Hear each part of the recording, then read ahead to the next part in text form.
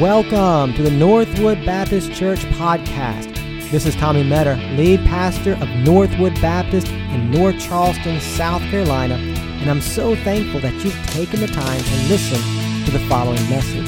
If you'd like to learn more about our church, go to northwoodbaptist.com. And if you like what you hear, leave us a review and subscribe to our podcast so you can have new content delivered to your device every single week.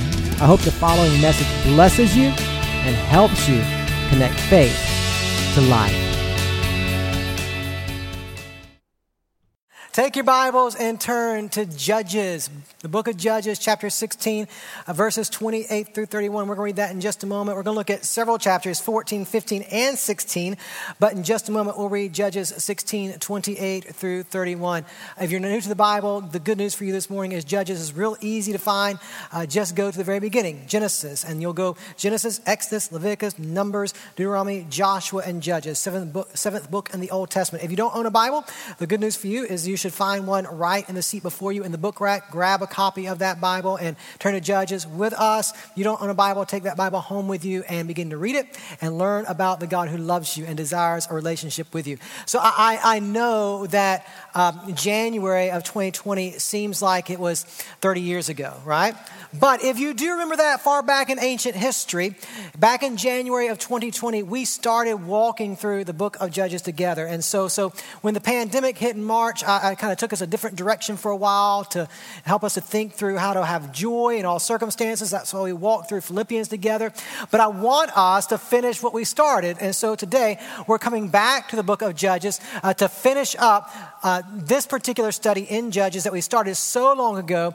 And so, man, we said at the outset when we started Judges back in January that these are some fascinating, interesting, and downright weird stories. And these last few stories we're looking at as we end this book, man, they are nuts. And so this Sunday, next Sunday, should be a lot of fun as we finish up the book of Judges together. And you're already somewhat familiar with this story because we're looking at the continuation this morning of Samson's story. I don't know if you remember this or not, but back in February, March, sometime in there, we looked at Judges chapter 13, and we looked at this calling of God on Samson's life, that God came to Samson's mom and dad and said, you're going to have a child, and your child, he's going to be Samson. He's going to be set apart from birth to serve, and he's going to deliver my people. We'll get into that in just a moment, but it's a fascinating story. And when you think of Samson, you probably think about the same thing I do because, you know, we've all heard this story probably once or twice in our life. Maybe you heard it in Sunday school, maybe you heard it somewhere else. But when you think of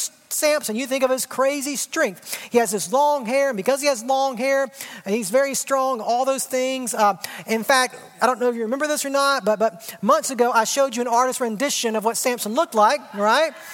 A very handsome man. But at any rate,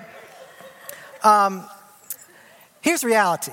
Especially, you can take it off the screen now. That'd be great. Here's the reality, especially if you are a man. Us men, we have an obsession with strength. We all want to be strong. My dad, maybe I've told you this before, some of you have met my dad.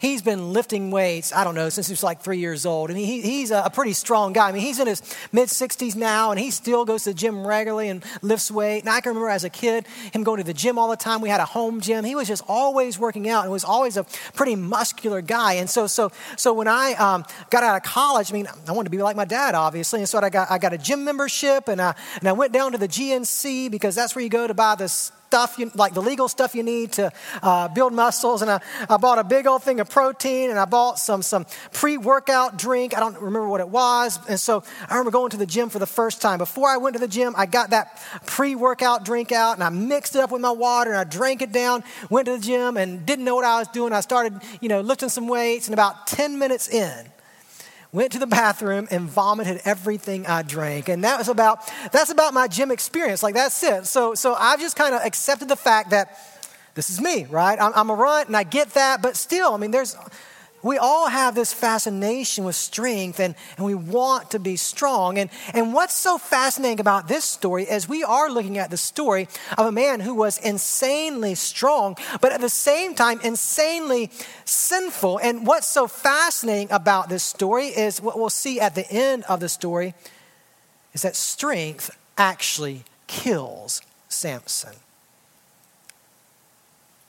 And I want you to focus in this morning, because here's the reality.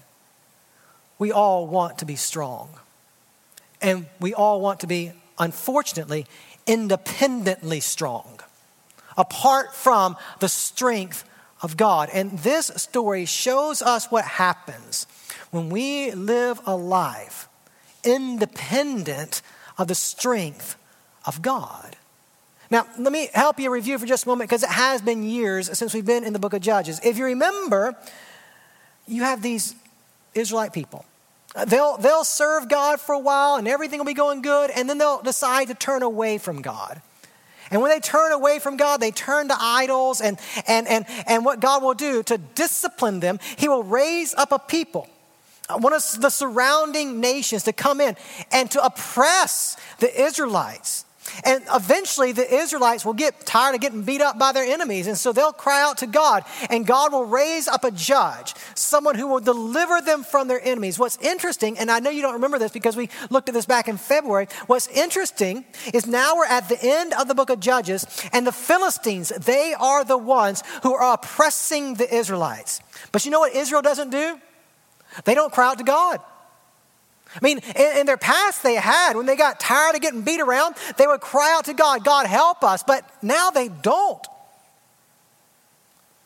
But in spite of that, God chooses to deliver them anyway through a very unlikely person. So let's look at his story. And let's look at his story this morning. And as we look at his story, I want to show you. I want to show you how we can be a people who don't live independently of the strength of God, but who choose to depend on his strength. So take your Bibles, Judges chapter 16, beginning in verse 28. When you find that passage, go ahead and rise to your feet as we honor the reading of God's word together. Judges 16, beginning in verse 28. Then Samson called to the Lord and said, "O Lord God, please remember me, and please strengthen me only this once. O God, that I may be avenged on the Philistines for my two eyes." And Samson grasped the two middle pillars on which the house rested, and he leaned his weight against them, his right hand on the one and his left hand on the other. And Samson said, "Let me die with the Philistines." Then he bowed with all his strength, and the house fell upon the lords and upon all the people who were in it. So the dead whom he killed at his death were more than those whom he had killed during his life. Then his brothers and all his family came down and took him and brought him up and buried him between Zorah and Eshtaol in the tomb of Manoah his father. He had judged Israel 20 years. Let's pray together. Father, again, we thank you for this morning and thank you for time that we have together in your word. Father, help us. There's a lot going on in this story. And so help us to listen carefully to what you're saying to us, and help us to be a people who strive to live in your strength and your power and not in our own. So Father, as you're speaking to us this morning, help us listen with hearts that are ready to obey you, ready to walk in full surrender to your will. Father, we love you, and we thank you for our time together now in your word, and we thank you in Jesus' name. Amen. You can have a seat. Now, I don't know if you remember this or not, but back in chapter 13, when God came to Manoah and his wife and told them they were going to have a son, Samson, who would deliver his people from the Philistines, God said to Manoah and his wife that he would be under what was called a Nazirite vow. Now, I don't have time to get into all the details of a Nazirite vow this morning, but essentially what would happen in those days is a Nazirite vow was a voluntary thing. Like if you were an Israelite and you wanted to show some extra dedication to God, let's say, you would go under this Nazirite vow and you would not grow your hair or not cut your hair for a while, and you wouldn't touch a dead animal or things like that. There were these different things you would not do under a Nazirite vow. And then after it was over, you would go to the tabernacle, you'd make a sacrifice, and you would end the vow. And so here in Judges 13, God says Samson will be under a Nazirite vow from birth, right? That God said this is what's going to happen. For his whole life, he will not cut his hair. For his whole life, he won't touch a dead animal. For his whole life, all these different things. And so Samson was born, set apart from God. But here's the problem. He doesn't live like he's set apart from God. Go back to chapter 14 and let's start looking at the story. You come to chapter 14 and you begin in verse 1 and look at what it says. Samson went down to Timnah.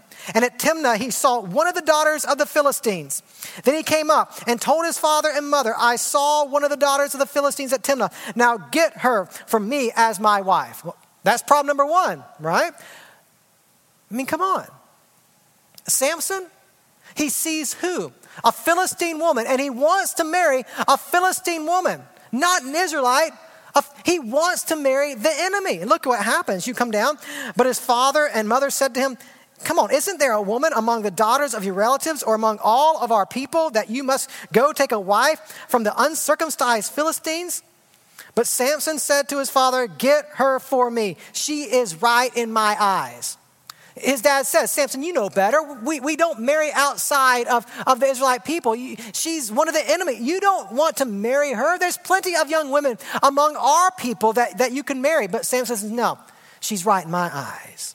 And so all of a sudden we see at the outset that Samson is someone who is bent on following his own desires, not listening to the counsel of his father and mother, but just doing what he wants to do.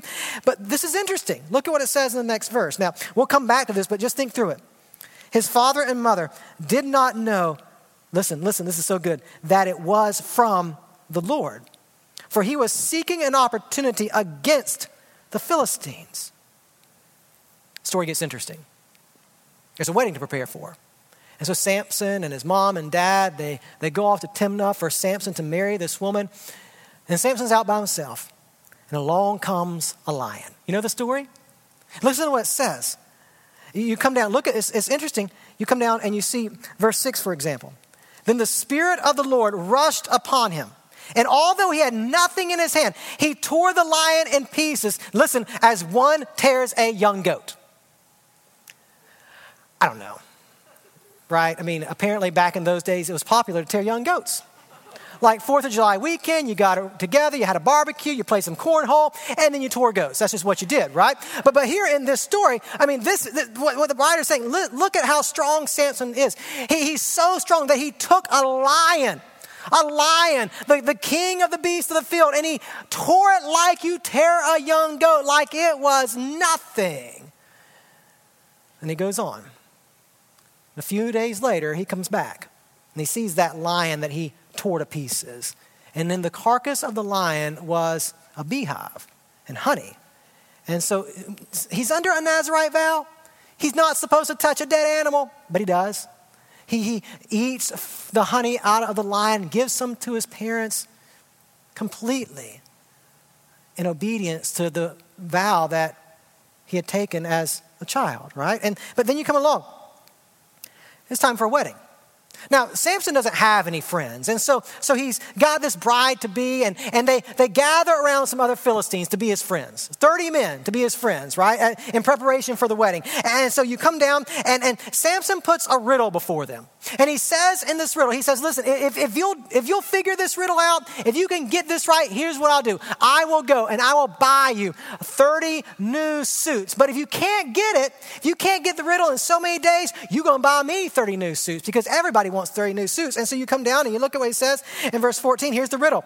Out of the eater came something to eat. Out of the strong came something sweet. And they don't know what he means. They ain't got a clue what he means. And so they're getting frustrated. They don't want to buy him new suits. And so they tell his bride-to-be, you got to get the answer. And if you don't get the answer, we are going to torture your family. Get the answer for us. And so eventually she comes to Samson and she says, listen, you must not love me, because if you would love me, you would tell me the answer so these people won't torture me. And so Samson tells her the answer. And then obviously she tells the men, and you see what happens. You come down and look at what it says in the next few verses. And the men of the city, verse 18, came to him and on the 7th day before the sun went down. What is sweeter than honey? What is stronger than a lion? So they figured it out. And he said to them, if you had not plowed with my heifer, you would not have found out my riddle. Well, let's move on. And the Spirit of the Lord rushed upon him. Look at it again. The Spirit of the Lord rushed upon him, verse 9. And he went down to Achlon and struck down 30 men of the town and took their spoil and gave the garments to those who had told the riddle. You see what he does? He doesn't go buy new garments for them. He goes and he finds 30 men in the city and he kills them. And he takes the clothes off of their backs. And he takes them to these 30 men who had figured out the riddle and gives it to them. And then he goes home mad. Wild, crazy story. But it gets more interesting. After a while, he decides to go back to his wife, the Philistine woman that he wanted to marry. Look at what it says. Chapter 15, verse 1. After some days, at the time of wheat harvest, Samson went to visit his wife with a young goat. Because what young lady doesn't want a young goat, right? So he goes to his wife with a young goat. But when he gets there, her father had already given her away in marriage to another man. Not good. This does not make Samson happy. And so the father, he tries to compromise. I know that you want my daughter's hand, but I gave her away. But here's the deal, Samson. I have another daughter. She's younger. She's more attractive. Let me give her to you instead. But Samson will have nothing to do with it. And look at what it goes on to say. You come down to verse 3 of chapter 15. And Samson said to them, this time I shall be innocent in regard to the Philistines when I do them harm. So Samson went and caught 300 foxes and took torches. And he turned them tail to tail and put a torch between each pair of tails. All right, come on now. A couple of problems, right? Like first, I don't know how many times you've tried to catch a fox. But they're pretty fast. And to catch 300 foxes and then... Okay, let's say you can catch 300 foxes. Good for you. You're pretty impressive. But then to tie their tails together? Can you imagine how much? And then to put a torch in the middle of them? Listen, when we get to heaven, DVR, God, you got to play this back. I want to see this, right? I mean, this is wild. But so he ties the tails together and they run wild and burn things down. And it's just not a good day. And this obviously infuriates the Philistines. And so what happens, now remember, watch what happens. The Israelites had grown content being enslaved by the Philistines. But now the Philistines, they go and they attack the tribe of Judah. Now all of a sudden, the Israelites aren't so content anymore. They don't want to be tortured by the Philistines. And so listen what happens. You come down and you look at the next few verses and it says in verse 11, 3,000 men of Judah went down to the cleft of the rock and said to Samson, Samson, we're going to tie you up. Please let us tie you up and take you to the Philistines. Samson agrees. So, okay, tie me up. Just don't take my life. Tie me up and take me to the Philistines. And so they do. For the Philistines, it's the prize, right? I mean, you have the Israelites coming. They've got Samson tied up. They bring Samson right to the Philistines. I mean, it sounds like a good day for both. But then look what happens. You come down and it says in verse 14, when he came to Lehi, the Philistines came shouting to meet him. Look at it again.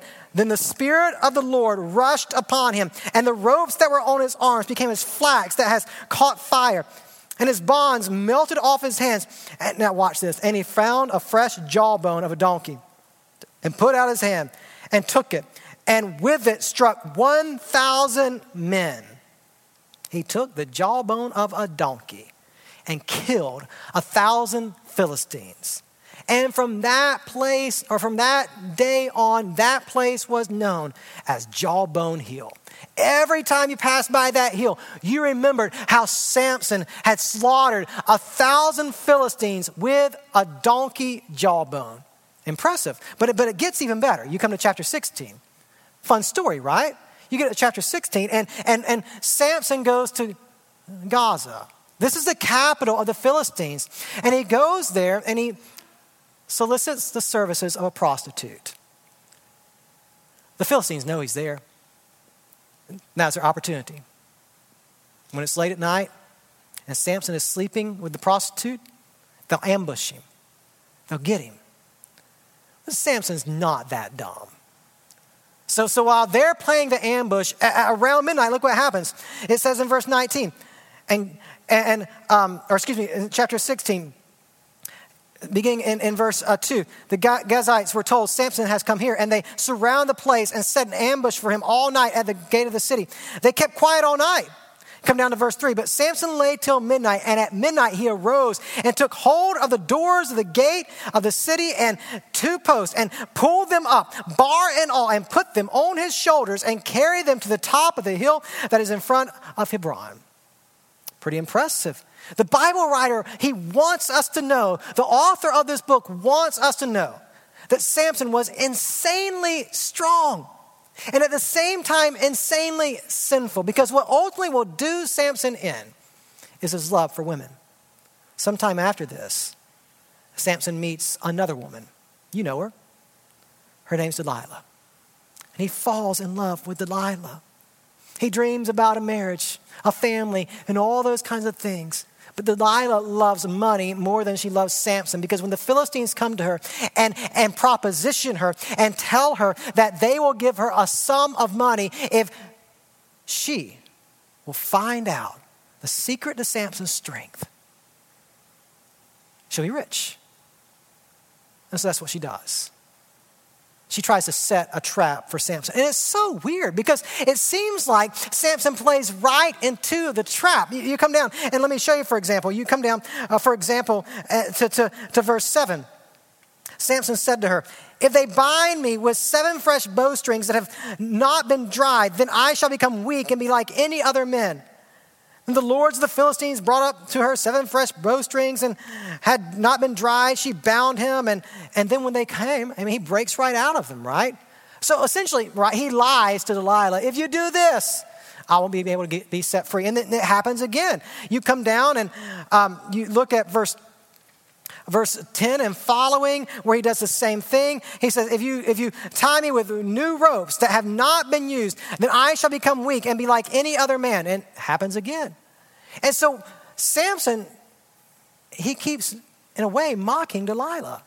Do this, but every time he's able to break free. You can imagine Delilah's frustration. You can imagine the Philistines' frustration. And finally she says, come on, Samson, don't you love me? Why do you keep tricking me? If you know that I love you, why do you keep tricking me? And then he does it. Look at what it says. Verse 16. And when she pressed him hard with her words day after day and urged him, his soul was vexed to death. And he told her all his heart and said to her, a razor has never come upon my head, for I have been a Nazirite to God from my mother's womb. If my head is shaved, then my strength will leave me, and I shall become weak and be like any other man. And there it is. He reveals the secret. If you cut my hair, I'll become like any other man. The question I have is why? Why would Samson give it away? Because Samson knows what's going to happen, doesn't he? That if his hair's cut, he'll be weak. And why does he do it? I don't know. I know that's probably not the answer you're looking for, but I think there may be a clue in the text as to why he finally reveals the secret. Look at what it says again in verse 17. If my head is shaved, then my strength will leave me, and I shall become weak and be like any other man. At the end of the day, isn't that what Samson wanted? To be like any other man? Because let's be honest, right? That from childhood, he had been told by his parents that he was set apart for God. There was a Nazirite vow that he would be a deliverer. He had a special purpose from God. And let's just be honest, Samson didn't want that. He didn't want to be set apart for God. He didn't want to be special. He wanted to be like any other man. Then it happens. You following? You still awake? They cut his hair. And then you see what happens. You come down to verse 20. In verse 20, she said, the Philistines are upon you, Samson. And he awoke from his sleep and said, I will go out as at other times and shake myself free. I'm going to shake myself free. But his hair has been cut. This time he cannot shake himself free. But look at the next verse. Look at what it says. Are you with me? But he did not know that the Lord had left him. Oh, that, my friend, is fascinating. You see, the strength wasn't in his hair, was it? The strength was in the Lord. And Samson doesn't know this. Samson, for all of his life, he's been completely unaware of how God is at work in his life, right? But if you go back and look at the story again, Just about every time that Samson performed some feat of strength, you know what the Bible says? And the Lord came upon him. The Spirit of the Lord rushed upon him. But this time, when Samson disobeys, when he reveals his secret, if you will, the Lord leaves him. But come down. It gets interesting. Then you come to verse 22. He's bound. He's put in a prison. Verse 22.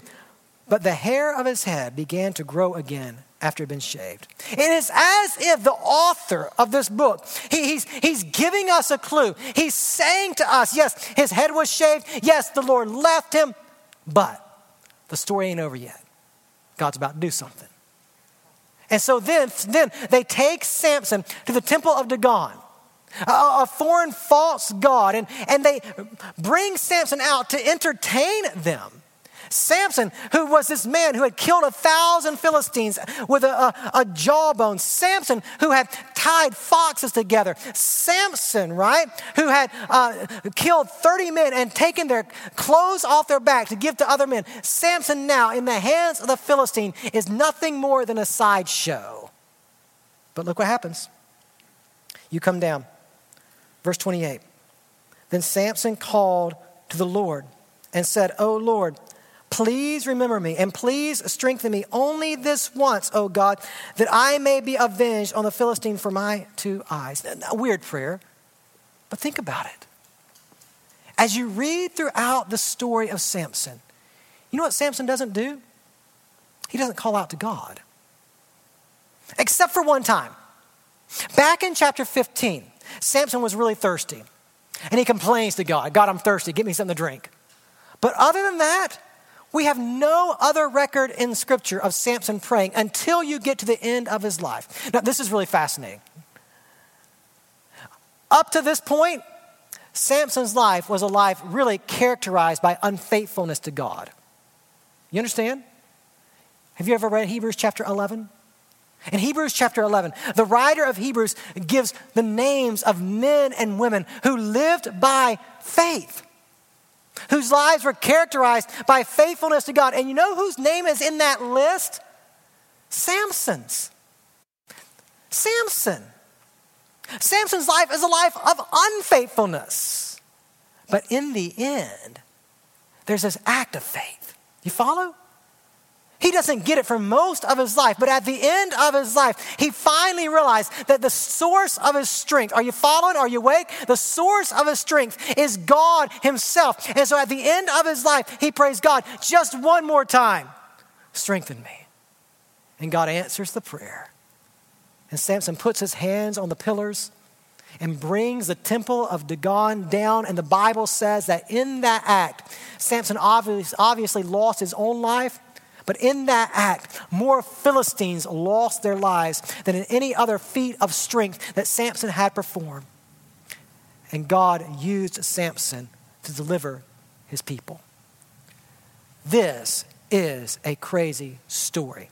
And I don't have much time left, but in the 10 or 15 minutes I do have left, some of you are hoping it's 10. In the 10 or 15 minutes I do have left, let me show you 2 truths I think we learn from this story. You ready? Look. Being strong in yourself will wreck your life. If you think about it, now come in close. If you think about it, Samson's life is really a representation of all of Israel. If you read through Judges, Israel's no different than Samson. And if you think about it, Samson's life is in some ways a representation of your life as well. What we all want is the same thing that Samson wanted. We want to be our own man, right? Be our own woman, or whatever the case may be. We want to be our own person. Don't tell me what to do. Don't tell me how to live my life. Just let me live it. And like Israel and like Samson, we want to acknowledge God. It's not that we deny the existence of God. It's not that we don't believe that God's out there somewhere. In fact, for many of us in this room, we have prayed the prayer. We confessed our sins to God. We were baptized in the pool at some point in our lives. It's not like we don't believe in God, but we want to live independently of God. God, I'm doing life my own way. Not your way, my way. Every one of us in this room, we fight the temptation to be our own person. Let me do life my way. It's not that I don't believe that God exists. It's that I just don't want him involved in my life. He can be out there somewhere, but not close in my heart. That's how many of us live. And when you do, now watch this. When you are strong in yourself, living as if God's out there somewhere and not actively involved in your life, just real quickly, watch what happens. You'll pursue, like Samson did, what was right in your eyes. You won't consider what Scripture says. You won't consider what God wants for you. You're always going to live what's right in your own eyes. You live impulsively. I mean, isn't Samson the epitome? I mean, my goodness, he tied foxtails together. That's pretty impulsive living, is it not? And some of us do the same thing. We don't think about our actions. We just act. We don't think about what might happen if we go after what we want. We just do. And we don't think about the ramifications of our decisions. We don't think about the ramifications of the things we say or the choices that we make. We lack self-control, right? I'm just going to do it my way and follow my desires. We lack conviction. What you don't see in Samson's story is any remorse, repentance. You don't see him saying, man, I should not have done that. You don't see it. And when you live independently of God, you're going to live the same way. You lack teachability. I mean, here's the reality, right? That some of us sit in these same chairs Sunday after Sunday after Sunday, and you hear the word of God taught over you. You're in a life connection group, a discipleship group, whatever the case may be. And the attitude you have is the same attitude that Samson had. Don't tell me how to live my life, right? You lack accountability. Don't tell me how to live my life. Ultimately, you lack humility. I'm just telling you. You don't have to believe me if you don't want to. I'm just telling you. If you live independently if you live your life independently of God, this will characterize you. And you know what will happen? If you live independently of God, trying to be your own person apart from God, this will characterize you. And here's what the result will be. Your heart will grow cold toward God. Again, look at the story. You never see Samson praying except when he's complaining and except when he's about to lose his life. You will live isolated from the people that you love. Samson didn't have anything to do with this. He ignored the counsel of his father and mother. And ultimately, you'll become bitter and miserable. Come on, I'm just telling you this is the truth because I love you and I want you to walk faithfully with God. Because there's something better for you. If you choose to live independent of God, your life will ultimately end up miserable and far from God. It's just not a satisfying way to live. But on the other hand, just quickly, this passage shows us another great truth. On the one hand, being strong in yourself will always wreck your life. But on the other hand, being strong in the Lord will save your life. This is so fascinating. You know what Israel was not looking for? A deliverer. Remember? They didn't cry out to God, God help us. They were content being unfaithful. And for most of Samson's life, until the end, he doesn't cry out for any help either. No one was looking for God to save them.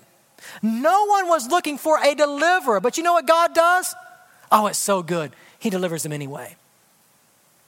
You follow? Because there was a point in your life when you weren't looking for a deliverer either. You were walking independently from God. You were dead, as Ephesians 2 says, in your trespasses and sins. You weren't looking for hope in Jesus. You weren't looking for a different way of life. You weren't looking for a deliverer. 2,000 years ago, when Jesus was put on the cross, people weren't looking for a deliverer, at least not a spiritual deliverer from sin and death. The thief who was at the right hand of Jesus, he wasn't looking for a deliverer. But when God opened his eyes to who Jesus was, what did he say? Remember me. The Roman soldier who was at the foot of the cross, he wasn't looking for a deliverer. But when he began to understand who Jesus was, he said, what? This must be the Son of God. You see, you weren't looking for a deliverer either, but God was faithful to you. You weren't looking for a deliverer, but at some point in your life, if you're a follower of Jesus, God opened your eyes and showed you exactly what you need. You needed a deliverer, and Jesus is that deliverer. You see what I'm saying is that for most of us, all of our lives, we lived unfaithful to God, but God never stopped being faithful to you. And now, even as a follower of Jesus, you still have your moments of unfaithfulness. But God continues to be faithful to you. You see? And so just a couple of challenges. Because here's the temptation, to read the story of Samson. And you say, you know what? In the end, it works out. In the end, God is faithful. He delivers. In the end, God takes care. But here's the reality. You know what Samson missed out on? He missed out on being aware of the work of God in his life. Think about it. You read it over and over again. The Lord rushed upon Samson. The Spirit empowered Samson. The Spirit came upon Samson. And Samson's totally oblivious. Samson lives his life unaware of the presence of God at work in his life. And you might be here this morning. Listen carefully. You might be here this morning. You think, okay, I prayed a prayer years ago. I'm going to be all right. It's okay for me to live independently from God and do my own thing because after all, I believe once saved, always saved. And I prayed a prayer years ago, so I'm good, right? At the end of the day, listen what you're missing out on. You're missing out, are you not? You're missing out. You're missing out on being aware of the presence of God at work in your life. Don't presume. Don't presume on the grace of God. And finally, this is so good. For most of his life, Samson messed it up until the end. At the end of his life, he cries out to God. And when he cries out to God at the end, God answers. Aren't you thankful, my friend, that no matter where you find yourself in life right now, it may have been years of unfaithfulness to God, years of ignoring him, years of living as if he does not exist. It's never too late. It's never too late to experience the grace of God. So just two challenges. One, if you're a follower of Jesus, don't take advantage of his grace. Don't miss out. Don't miss out on what God wants to do in your life today. Don't miss out on his presence. Don't miss out on the joy that he wants to give you today. And you're going to miss out. You're going to miss out if you continue to live your life saying, okay, I believe that God's out there somewhere, but I'm going to choose to live independent. I'm going to be my own man. Don't presume on the grace of God. Maybe you're here this morning and you're not a follower of Jesus. It's not too late. It's not too late for you to experience the grace of God if you'll believe that 2,000 years ago, Jesus died in your place and rose again. It's interesting to me how this story ends. Samson lived a life of unfaithfulness and at the end was faithful. And in one act of faith, he died and saved many. Have you ever thought about how Jesus is the exact opposite of Samson? Jesus did not live a life of unfaithfulness. In the power, not his own power, but in the power of God, Jesus lived a life of complete faithfulness for you, a life that you could not live. And then at the cross, in the ultimate act of faithfulness to God, he died for you. Not saving a particular group of people, but saving all people who believe that he is the one who came to rescue us from sin and death and give us life abundant and eternal. This morning, if you've never placed your faith in Jesus Christ, you can know the Savior of the world who desires a relationship with you, who desires for you to walk in his presence day in and day out. This morning, we're going to have a time of invitation. If you've never placed your faith in Jesus Christ, you come now. I'll be down front. We'd love to talk to you about how you can begin a relationship with Jesus. And for those of us who are already followers of Jesus, here's a challenge for you: to not presume on the grace of God. Be aware. Don't live independently of him. Know what it means to follow Jesus. To live obediently, aware of his work in your life.